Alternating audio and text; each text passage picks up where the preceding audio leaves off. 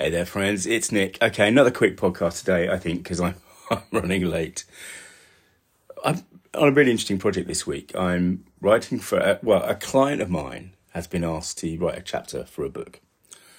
So she asked me to ghostwrite that for her. I've been doing that this week. And it's been a really interesting process. It's been a while since I've written a book, so to speak. And obviously we're telling her story. As usual, we're telling a story with a particular direction, with a particular momentum, with a particular intention.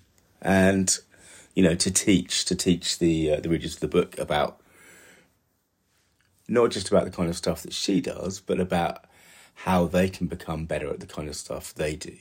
So it's a really interesting project, but the longest discussions we've had really have been about flow, have been about the flow of the story, because she is really a goldmine of insights and stories and sort of side quests. And they're all fantastic. But they don't all fit the flow of this chapter. And the challenge has been to, from this amazing kind of mythology of stories and insights and what have you that she has, to pull out the things that serve the intention.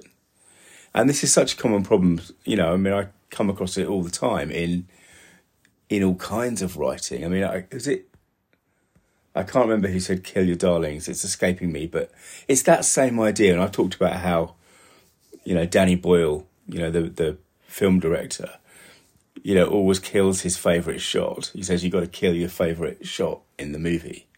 And it's that same idea that we can get so attracted to certain things that we want to put them in because they are intrinsically valuable. But the question should always be, are they valuable here? Are they valuable now?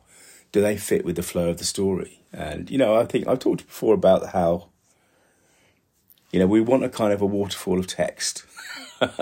We want something the reader starts at the top and they naturally are drawn, fall maybe isn't the right way to describe it, but they are naturally drawn all the way through the document, the text, the copy, whatever it is, the ad, to the bottom where you have, obviously you have the big finish. I've talked about that metaphor, but actually perhaps a much more accurate metaphor for a piece of writing is a river. And maybe it's a river that ends in a waterfall, but on the way we are dealing with flow. Maybe there are some parts that are rapid, maybe there are some parts that are wider, slower, more meandering. But the most important thing is that at every point there is flow. And funnily enough, my client, she has a metaphor about the